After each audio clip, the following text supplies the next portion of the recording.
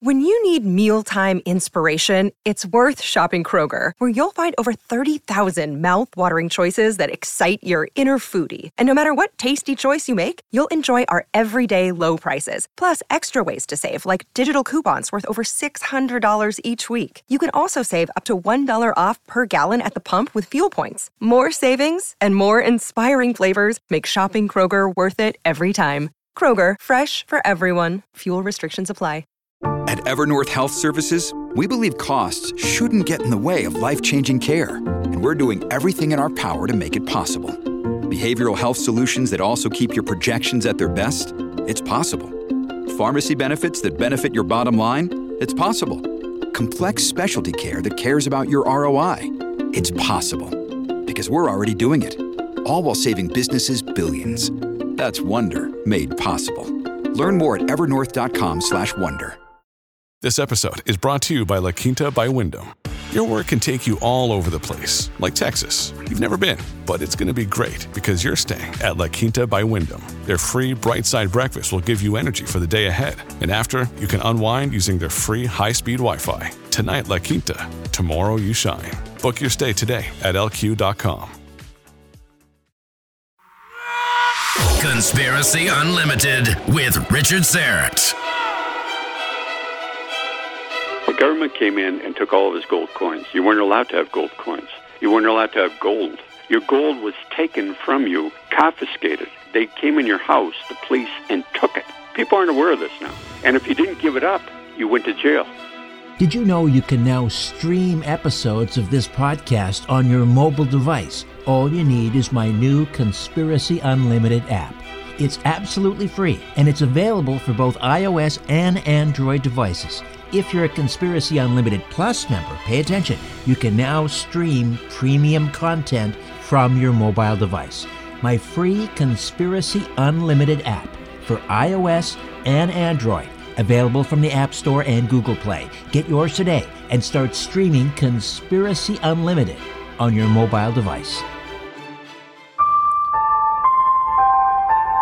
Conspiracy Unlimited with Richard Syrett.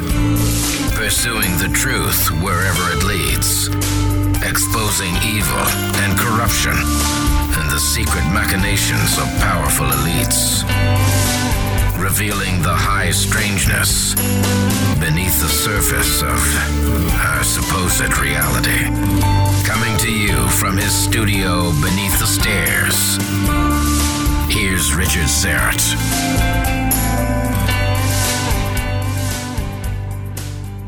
All right, let's dive into the deep state, shall we? Let me crib from the inside the dust jacket here. Pride, greed, and power have driven men to do the unthinkable, including selling out their nations and unsuspected citizens to the most corrupt and destructive, invisible global leaders on Earth. But how did this happen on American soil?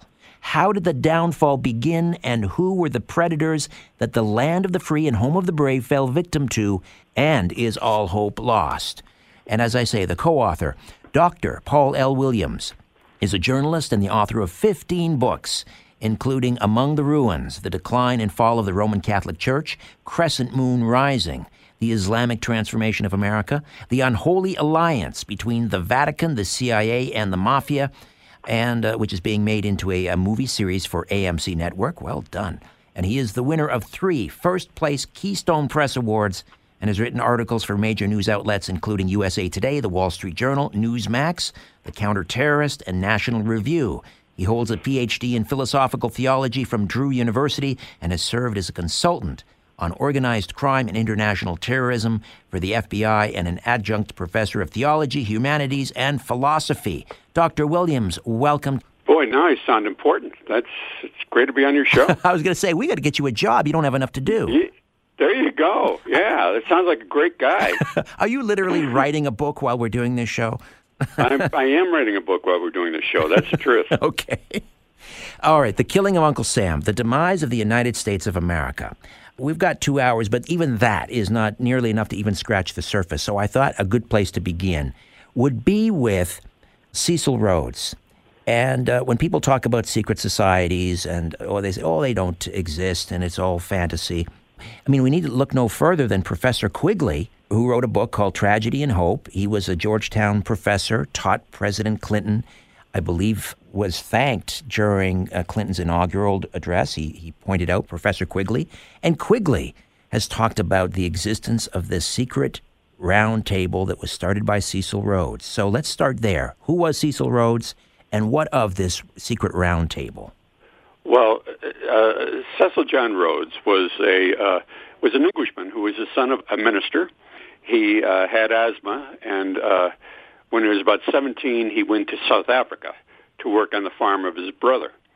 And in South Africa, the farm failed, and he went up north to Kimberley in South Africa to the diamond fields. And in the diamond fields around Kimberley, he made a fortune. And he returned to England, went to Oxford, and at Oxford, one night after he became a Mason in 1877, he had a vision. He had a hell of an idea.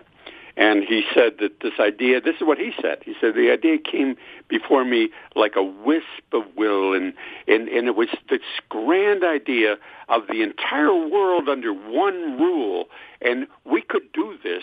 This one rule could be established by a secret society of British aristocrats and noblemen and bankers. And he had this idea in 1977, and then he went about and he formed the secret society. That's really the start of everything. The secret society, some of the members, interestingly enough, were Nathan Rothschild, who, of course, had a banking empire throughout the world and ties to every bank, in existence. Another member was Reginald Britt, who was the closest advisor to Queen Victoria. Another member of secret society was Arthur Balfour, who became the Prime Minister of England. Another member of the secret society was William Stead, England's foremost journalist. Another member of the secret society was Arthur Primrose, the fifth Earl of Rosebery, and the leading member of the House of Lords in England.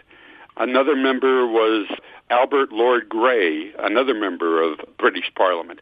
Another member was General George Chinese Gordon, the hero of Khartoum, who died in Khartoum.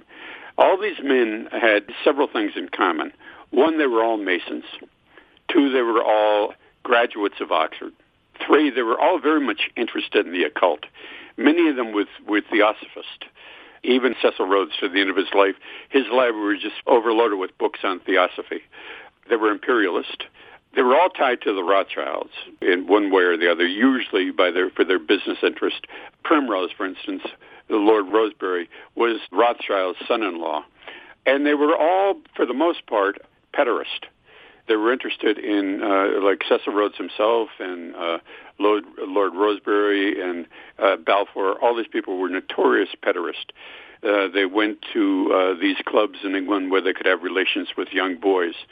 So it wasn't really the nicest of groups. No. And but this group got together, and their first thought under the direction. It was formed as a circle within a circle. His secret society.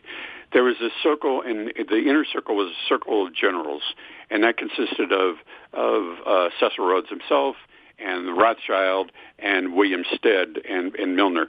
And around that circle was the circle of leaders, and that consisted of Balfour and these other people. And then the outer circle was a circle of helpers. And by 1889, that circle came to include Cardinal Manning, who was a leading Catholic prelate in London at that time, and also General William Booth. Do you know who he is? I'm guessing he may be a descendant of John Wilkes Booth, or a relative of John Wilkes Booth. I'm guessing. No, this guy was the founder of the Salvation Army. Oh, interesting. And you see what Rhodes and Rothschild believed at that time. They believed that by bringing the Catholics in, they could institute something. This is going back in 1877 to 1889. They wanted to start an ecumenical movement. So the Catholics had become more like Protestants, and that's why they were working with Booth and with Manning. And the Protestants, in turn, would be more open to Catholicism, which would open the way for a new world religion. That was part of the plot from the beginning. And was this all being sort of paid for? Because when I think of Cecil Rhodes, I think of the Diamond Cartel in South Africa. Yeah. Yeah, you got to realize he bought up every diamond mine in the De Beers Mining Company, the De Beers Diamonds and Mining Company. He owned that completely. He controlled 90% of the diamonds throughout the world in his lifetime. But he was funded. He bought all the diamond mines thanks to Rothschild. Right. So he was really joined at the hip to Rothschild. You really couldn't separate the two. Now, one might ask, why do we need a round table to do this? This is the height of the British Empire. The sun did not set on the British Empire at this point. They had pretty much everything locked down. What more did they want? I guess that's kind of a rhetorical question. I'm guessing they wanted the United States back, the colony they lost under King George III. Yeah, well, you see, at that time, this is why they thought it was that a new world order under British rule, a one world order, was possible. Just as you said, the British at that time, of course, they had colonies in South America, they had Iceland, and they had Canada, they had not only the British Isles, but they had Australia and New Zealand, they had India, they had many colonies in Africa. So, as a matter of fact, 25% of the world landmass in 1889 was controlled by the British government. So they realized that, this is not a stretch for us to take over the rest of the world. And by the end of World War I, they were really well on their way to doing that. And they realized that, number one, that the politics and everything were already aimed in that direction. But with Rothschild and with the bank behind them, they would also have the financing to make this possible. And the first thing that they decided to do, their first thing they wanted to accomplish was the conquest of Africa. Rhodes wanted to create a railroad that would go from Cairo all the way down to Cape Town. And he wanted to take over. He wanted to drive all of like there were Germans in Africa, throughout Germany colonies, there were Dutch colonies, there were French colonies. He wanted Africa to become red, British red. And that's the very first thing that this society wanted to do, because Africa contained so many natural resources that were important at that time: iron ore, coal, timber. And, we're just in really the height of the Industrial Revolution. And they were intent on taking over Africa. And to do that, what they did, his society, they instigated the Second Boer War that took place in 1899. The leaders of the Boer War, including Lord Alfred Milner, were all members of the Rhodes Group. All members of the Rhodes. Every one of them was a member of the Rhodes Group, and they accomplished that. Rhodes and Rothschild, when they formed the secret society, realized the importance of the press. They took over the press. Geoffrey Dawson, who was the editor of the London Times, became a member of the secret society. It was called the Society of the Elect. I already mentioned William Stead, who is from the Pall Mall Gazette. I'm guessing, sorry for the interruption, I've got to break away here, Paul, but I'm guessing a lot of, like the foot soldiers, maybe those not in the inner circle, thought, hey, what's wrong with spreading, British civilization to the world? We'll be helping out these developing countries. Many of them, I'm guessing, probably thought in their hearts, in their minds, that this was good for the world. There was no necessarily any animus or nefarious intention. They wanted to bring civilization to the world, so I'm guessing perhaps this may have been why they were able to recruit people like editors of newspapers and so forth. Let me answer that. That's the truth. Any listener, by the way, you should read the primary works by Cecil Rhodes. Don't read the secondary sources. Read him, and you'll find out what he says about his plans. And once again, people like William Stead, who was a member, and Milner, all these people were prolific writers. And we have people can go back and they can verify exactly what they wanted to do and how they accomplished what they accomplished. And I mentioned Professor Carroll Quigley, Georgetown University. Yeah, but Quigley's a secondary source, but an excellent one. But he did write about this, and he had access to the archives, right? The Rockefeller archives. He did. But the thing that's interesting is Rhodes himself wrote. I mean, all this, his writings, you can still obtain them. You can even obtain them on the internet, and you can read them. And you can read his speeches and his writings and his plans for the secret society. And you can read works by members of the secret society, like I told you before, like Milner, who was very, very, very prolific. And these people documented what they did. Stead, they were all prolific in writing. So anybody can document what we're talking about right now. But in Africa, they instigated the Second Boer War. The Boers were the Dutch who were in South Africa. At the end of the war, they placed all the Dutch and everybody who opposed them in concentration camps, the first concentration camps in history, and they killed hundreds of thousands of them. And after the Second Boer War, they set sights on the United States. And they wanted the United States to become reunited with Great Britain in this attempt to forge a new world order. And it was easy for them to do that as well, because through Rothschild and people like Lord Rosebery, Rothschild and Rosebery were very, very close to people like Andrew Carnegie. Very, very close to J.P. Morgan, very close to John D. Rockefeller. And they got in contact with these people, and they wanted to form a chapter of their secret society in the United States.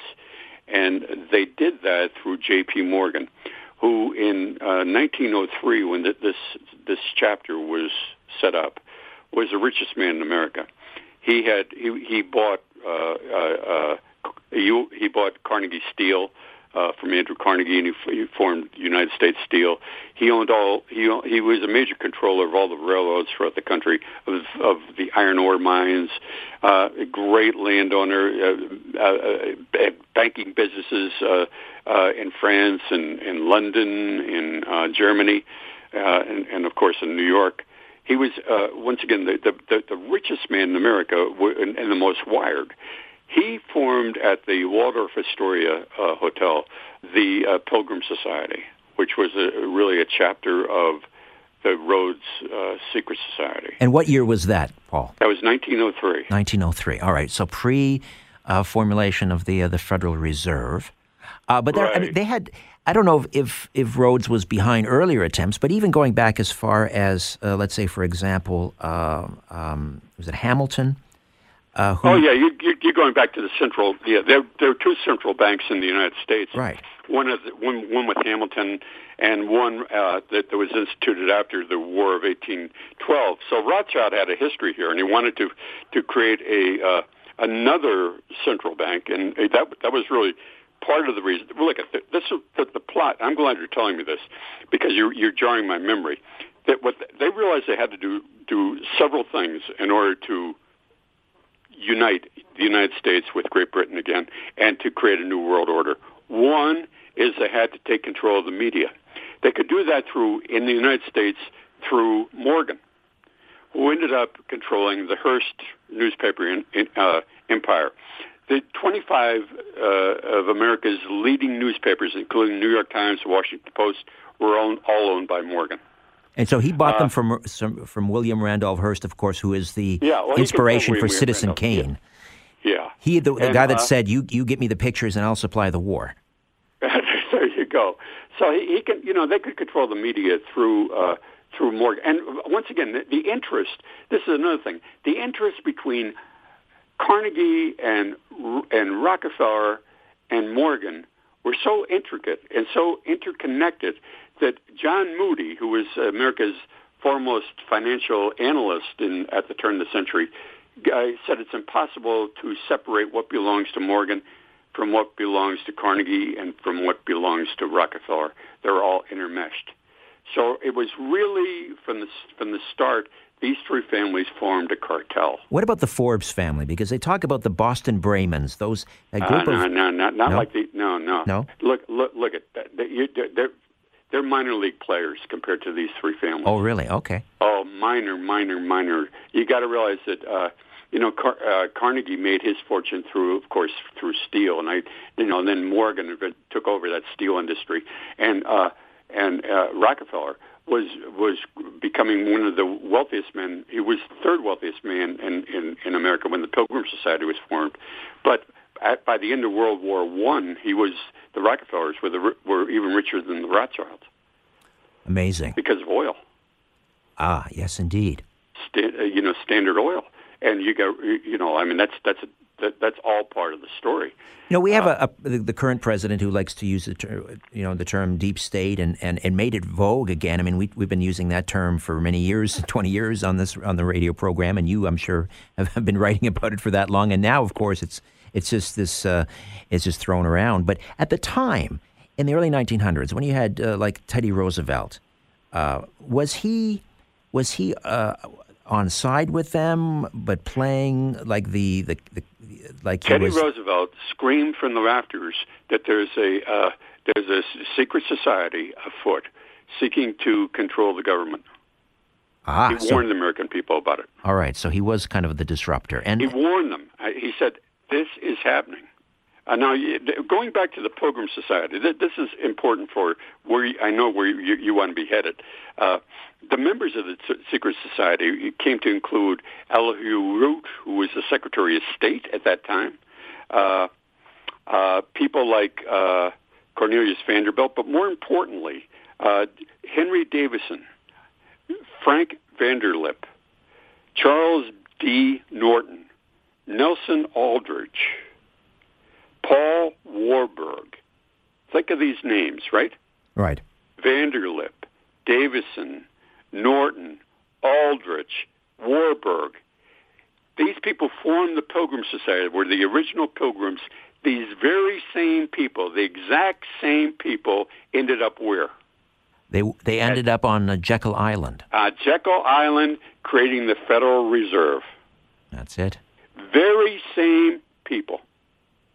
And all under the governance of J.P. Morgan. And the plan in the beginning was to take control of the U.S. economy.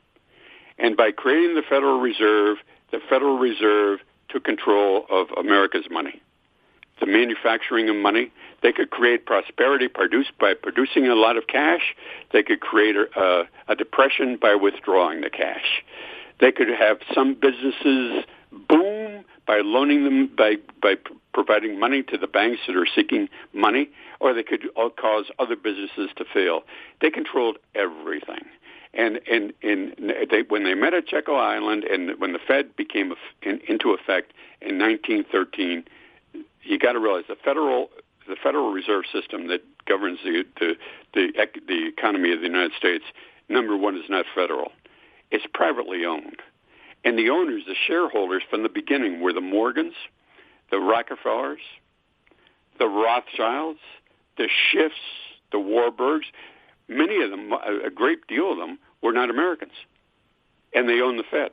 They own the Fed. Right. That's what's important to realize. Talk to me about how that owned it, and they still do own it. Talk to me about, because this is kind of a contentious issue, how this was passed. Some say that it was rammed through during a Christmas recess when there was no one sitting in the house, very few people, nobody read it. Talk to me about how it was passed, the Federal Reserve Act. Well, it passed through through a variety of ways. One is that Aldrich, Nelson Aldrich, who was a leading senator, was at Jekyll Island and was a member of the Pilgrim Society. And he provided payoffs to a lot of the other senators and congressmen to vote in favor of it. That's one thing that people aren't, even when you read wonderful books about Jekyll Island, they including the work by Griffith, they failed to take into account the payoffs. Right. These people received money to support the Federal Reserve, and that's why they all agreed that to pass that act right before the Christmas break in 1913. And it did pass. And as I said, the Federal Reserve is privately owned, still is. It's not federal. It's not a reserve. They have no money in reserve. That's complete fallacy. There is no reserve. Right. So they create they create money literally out of thin air, and exactly. And immediately, I mean, upon lending it to the banks, who then loan it out. Yeah. I mean, it's. Now, how does this happen? They also provide the money to the government, right. And the United States government has to pay these sons of bitches money. Well, interest. Here's the thing. Politicians, many of them, they love it because all of their pet little projects, they no longer have to go to the voters and say, we have to raise your taxes, because the money is just created out of thin air. Yeah. Yep. And now it's not even created. All it is clicked on a mouse. It's not even created. Right. But in any case, they created the Federal Reserve. Right. And by that time, at the beginning of that was the first stab in the heart of Uncle Sam, because the United States lost control of its economy. It was now in private hands. Were there no constitutional challenges? Because according to the Constitution, the federal government is responsible for minting the money. Exactly. Where were the challenges? Where were the court challenges? There still hasn't been. And not only that, but the Fed is, the Fed has never really been audited. No, that's true. So, that's true. How would you absolutely. do that? I mean, I know this is a bit of a... The entire operation, of course, is they say, the chairman of the Fed is appointed by the president. But, you see, the chairman of the Federal Reserve in Washington, D.C. doesn't control the Fed. The chairman of the Federal Reserve in New York controls the Fed. Ah, and who appoints him? There are 13 Federal Reserve banks. They're all beholding not to Janet Yellen or the head of the Fed in Washington, D.C. They're beholding to the chairman of the Federal Reserve in New York. It was like that from the get-go. I did not know that. This is fascinating, Paul. So the killing of Uncle Sam, the demise of the United States of America. We'll be back with Dr. Paul Williams.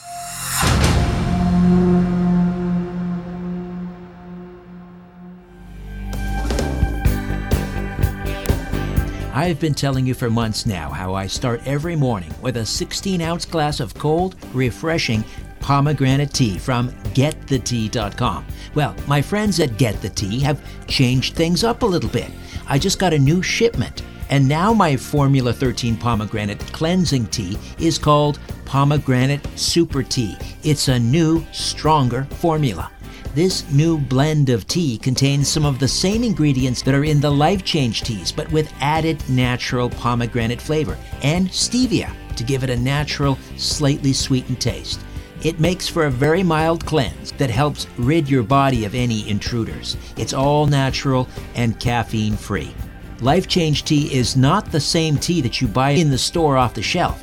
Life Change tea is 8 powerful herbs blended together to maximize your health. And it's only available at GetTheTea.com. It's time to try the tea everyone's talking about. They have no competitors because nothing compares to these amazing herbal teas.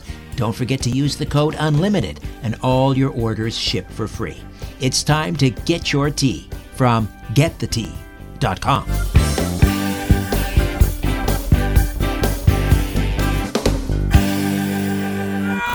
The truth goes through 3 stages. First, it is ridiculed.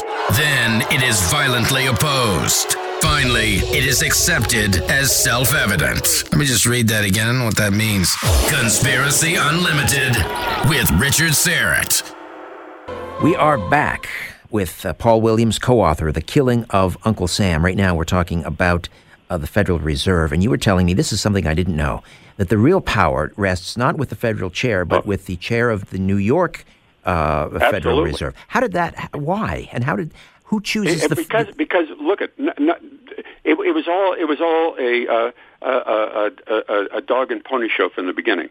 The people believed, and they still believe that, the chairman of the Fed is appointed by the president. We have control. No. Yeah, that's appointed. But that bank is beholding to the Federal Reserve in New York by the very structure of the Federal Reserve System. Benjamin Strong, the first leader of the Federal Reserve in New York, controlled everything. Now, I think I mentioned this when you were on my podcast, Conspiracy Unlimited, that up here in Canada, I believe we are the only country in the G7 that has truly a central bank that is owned by the Canadian people. The Bank of Canada is owned by the people. It was nationalized in the 1930s by Prime Minister William Lyon Mackenzie King. And at that time, the Bank of Canada Act allowed provincial, municipal, and federal governments to borrow from the central bank at not 0% interest, but very low interest. But they couldn't borrow, limitless amounts of money. It was proportional to as a percentage of their total budget. And this is how early infrastructure projects like the St. Lawrence Seaway was built, the Trans-Canada Highway. This is how we paid for our war effort during the Second World War. And then, lo and behold, during the 1970s, Prime Minister Trudeau stopped borrowing from the Bank of Canada, and now, of course, we all borrow from the Central Bank of Central Bank, the Bank of International Settlements. So we borrow from international lenders. But they are totally ignoring the Bank of Canada Act in this country. Whoa. That's where we're headed, because the Bank of International Settlements, after the Federal Reserve was created, what the money cartel, once again, the control of the Federal Reserve was controlled by the Pilgrim, the same people, the Rockefellers, the Morgans, okay? Mm-hmm. Those two families really, not even Carnegie then, because he was phasing out, and he only had one offspring, a girl, and she became insignificant. But these two families, by and large, controlled the Federal Reserve. And the Federal Reserve, during the 1920s, when they had control of the economy, and since Morgan and Rockefeller controlled the press, they started encouraging the American people and people throughout the world to invest in the United States stock market. And they said that the press, the New York Times, the Wall Street Journal, the New York Herald Tribune that was in existence at that time, they all kept, and every day, day after day after day, Richard, promoting this idea that, look, if you invest $100, just $100, you can buy $1,000 worth of U.S. stock. Right. 10 to 1. Right. That's all you need to do. Highly leveraged. You give us $100 and you got $1,000 worth of stock. Yes. You can get rich in the stock market, and they had something that was attached to this. This was, people were buying things on Western Union at that time, and and over the phone. I mean, they weren't long contracts. They were wired. They were, everything was done in a very slow manner by phone and by Western Union, and attached to this agreement that you could get $1,000 for $100, and you buy stock, well, you can buy more and more and more stock for $10,000. You could buy $100,000 worth of stock. Well, the stipulation that the bankers had at that time, the Federal Reserve had at that time, was this was all subjected to a 24-hour call. And in 1929, what happened was the Federal Reserve called all these notes. So if you had this stock, you had $100,000 worth of stock that you had purchased for $10,000 overnight in 24 hours, you owed $100,000. Right. How did the Fed? Why did the Fed have that ability to call? Because what they did, look, everything is contingent on the money supply. They instantly cut back the money supply. The 24-hour call came into effect. The idea of the Fed was sold to the American public and the representatives as this is going to stabilize the economy. You're not going to have wild swings. You're not going to have crashes and high inflation and so forth. It'll even everything out. But I mean, if you look at it from 1913 until now, I mean, how many deep recessions have we had compared to, say, pre-Fed? I mean, I know we had I think it was a serious depression in the 1880s. And there was a great deal of turmoil in 1907, but nothing like. But right now, I mean, right now in America, in the United States of America, excuse me, what you have is the American people. They could go into a recession tomorrow. Right. And it's not because of industry. It's not because of commerce. It just could be at the will of the governors of the Federal Reserve. Right. It has nothing to do with the fundamentals of the economy. It's, as you say, it's this force that is constantly distorting the markets. to the point where we really have no markets anymore. So you mentioned auditing the Fed. Oh, well, let me be, Richard, if I may, since you brought up the Bank of International Settlements, yes. Could I touch on that for 1 second? Please do. Okay. What happened was, after creating the Depression in the United States, what happened was FDR, who was completely controlled by the cartel, put out an executive order that the gold of every United States citizen was to be confiscated. Now, my grandfather had, at that time, gold coins. He owned they called it a 5 and 10 store during the 1930s. Right. The government came in and took all of his gold coins. You weren't allowed to have gold coins. You weren't allowed to have gold. Your gold was taken from you, confiscated. If you did not, they came in your house, the police, and took it. People aren't aware of this now. And if you didn't give it up, you went to jail. Did they pay market value? They paid market value, but market value then was set, I think, for something like $12 an ounce. Right. Okay, now all the gold that was taken from the American people, all of the gold, and was collected and went to the Federal Reserve, and they had a huge vault at the Federal Reserve of New York, as I said, which is the Central Federal Reserve Bank. They have a huge vault underneath there, and all the gold was shipped there. And there was so much gold that they had to create Fort Knox. And all this gold in the 1930s was transported to the Bank of International Settlements to create the Bank of International Settlements. That was all with the gold that was confiscated. So there is no gold in Fort Knox. Americans, United States citizens were robbed, fleeced, tarred and feathered. And how do you know? How do we know for certain that there is no gold in Fort Knox, that it was shipped to, where is that in Bern, Switzerland, the Bank of International Settlements? Yeah, okay. That's in Bern. Oh, look at that. The wonderful thing about that is all of these things are that's all people need to do is to really read. And right now, there's no excuse for it. They don't even need to buy books. I mean, you can go on your computer and you get the primary sources of this. The confiscated gold, where did it go? Where did it go? Just go to your computer, Google it, and you'll get primary sources. So during the Cold War, a lot of the Bank of International Settlements. Let's right. talk about that for 1 second. Okay, all right. That's the central bank of central banks. It was created by the Rockefellers and the Rothschilds and the Morgans, and that's a central bank. That means that the central banks in Japan, in Germany at that time, in France, and in South Africa, and throughout the world, all the central banks get their funding from the Bank of International Settlements. That too is private. And the shares are primarily owned by the Federal Reserve, members of the Federal Reserve in the United States. Right.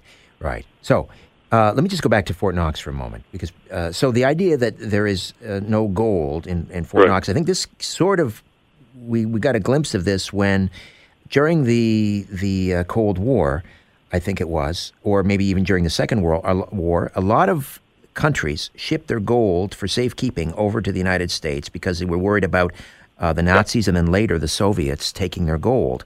So when Germany recently came a-calling for their gold, they were told it was going to take years, and they weren't even allowed to go down into the basement to sort of take an accounting of their gold.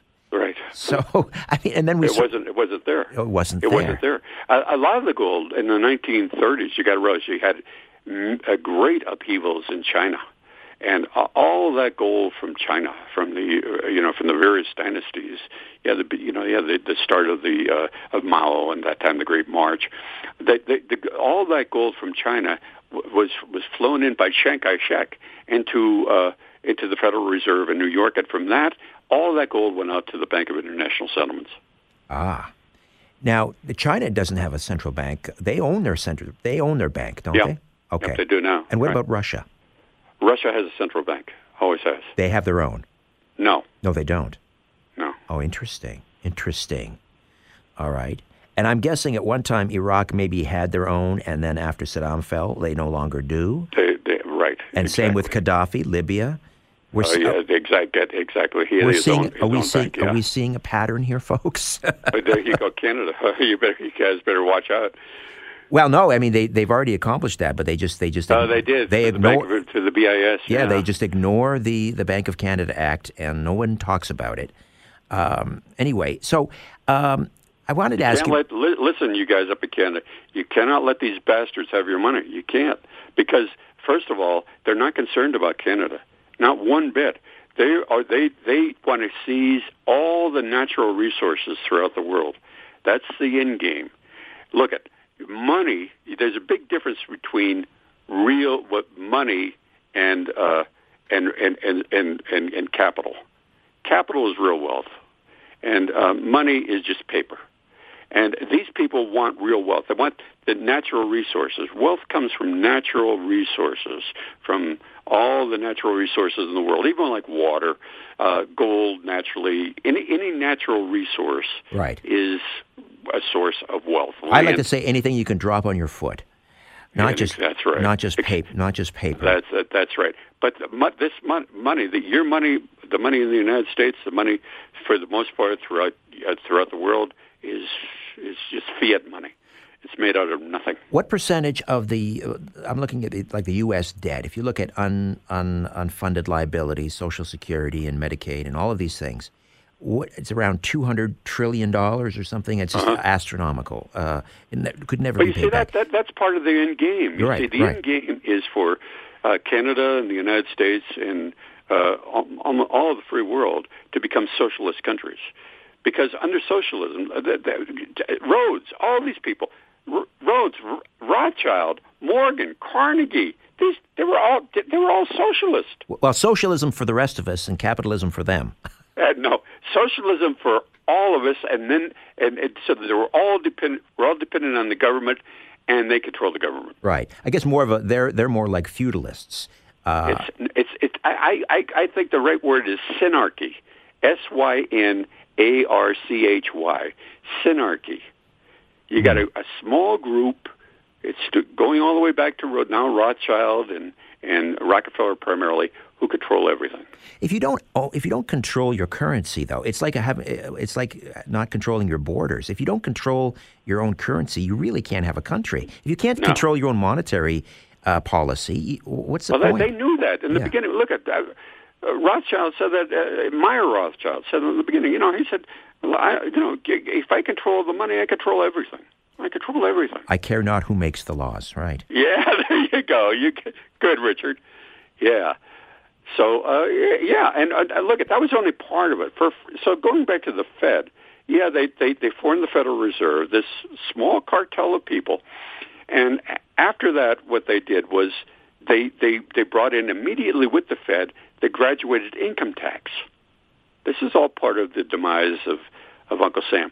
We never had income tax in the United States, prior to 1914. Right. Didn't exist. And it was supposed to be temporary to pay for the war effort. Right. And it was also supposed to be graduated so that the wealthy paid the lion's share, the poor people paid almost nothing.